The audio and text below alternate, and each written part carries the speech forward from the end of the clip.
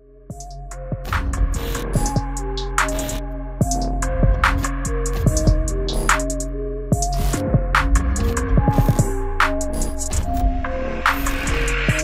right, the Combaters Tours are back for a UFC 251 edition of Deciding Splits. We're going to be going over the co-main event, which was Alexander Volkanovski versus Max Holloway. Volkanovski got the nod in a split decision, 48-47 times 2, and then 48-47 the other way for Holloway. The one round that we're going to be going over for this is round 3, which was 51% for Max Holloway, fan scoring. And then even, media scoring seemed to be pretty dead smack in the middle, a little bit more for Holloway. But yeah, rounds 1 and 2, clear cut for Holloway. Rounds 4 and 5, pretty clear cut for Volkanovski, even though one of the judges scored round 4 for Holloway. But 5. Yeah. Round 4 round 4 for Holloway is round 5. Yeah. Sorry, round 5. Goddamn, get your shit together. All right, yeah. Let's go over round 3, which is like dead in the middle. I don't remember much of it because we've had 3 cards since then. All I remember was that Holloway was killing in the first couple rounds, and then Volkanovski started to pull away, which is kind of the opposite of the first fight, right? Like, wasn't that Holloway kind of pulling away later in the fight? I wouldn't say pulling away. I think he was closing the gap more than anything. But yeah, Volkanovski started good, and then crazy how I'd be very intrigued to see how third fight goes between them, because I'm sure we'll eventually get that. I hope he gets it. Yeah. Man. All right, he totally deserves it. I mean, even Dana said Holloway won, and the judging was bad. So yeah. All right, let's get into round 3. Let me make sure it's muted, and we are good. So far, fairly even still. Yeah. Maybe like a.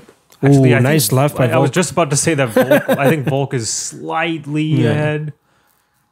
And that was a good shot. Good end for the round for Volkanovski too. You know what? Upon rewatch, this isn't even that close to me. I think it's like that's a Volkanovski round. That's definitely Volkanovski won that round.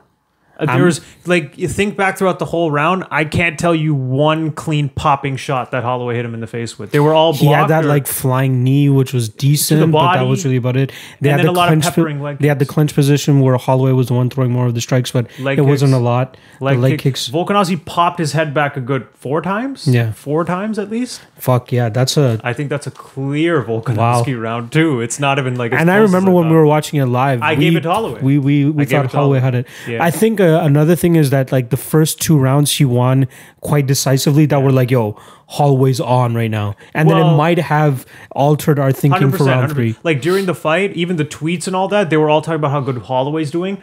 And I remember after round 3, people are like, "Ooh, Holloway looking good," and I'm like, yeah. That round was closer, but I still gave it to Holloway. But it is closer, and you could tell the bias was kicking in because we were just owning him in the first 2. We were extremely like out of it too at that point as well. Plus, right? we were.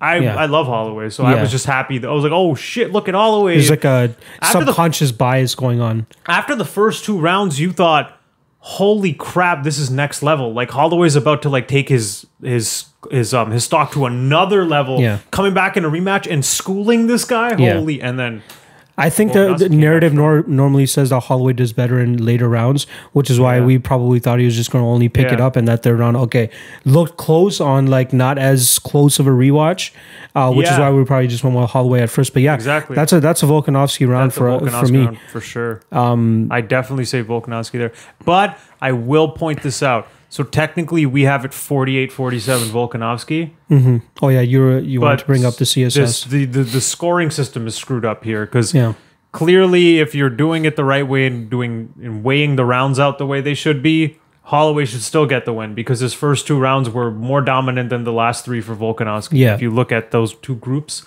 Yeah. So I still think if you look at it as if you ask anybody not scoring at anything, just watch the fight. Okay, at the end of the fight, who won that?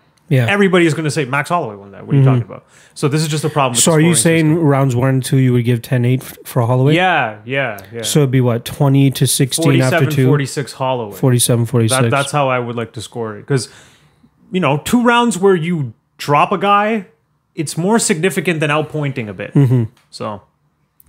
Now, 48-46. Are you sure that's what it totals up to? 47-46. Yeah, that's correct. For Holloway.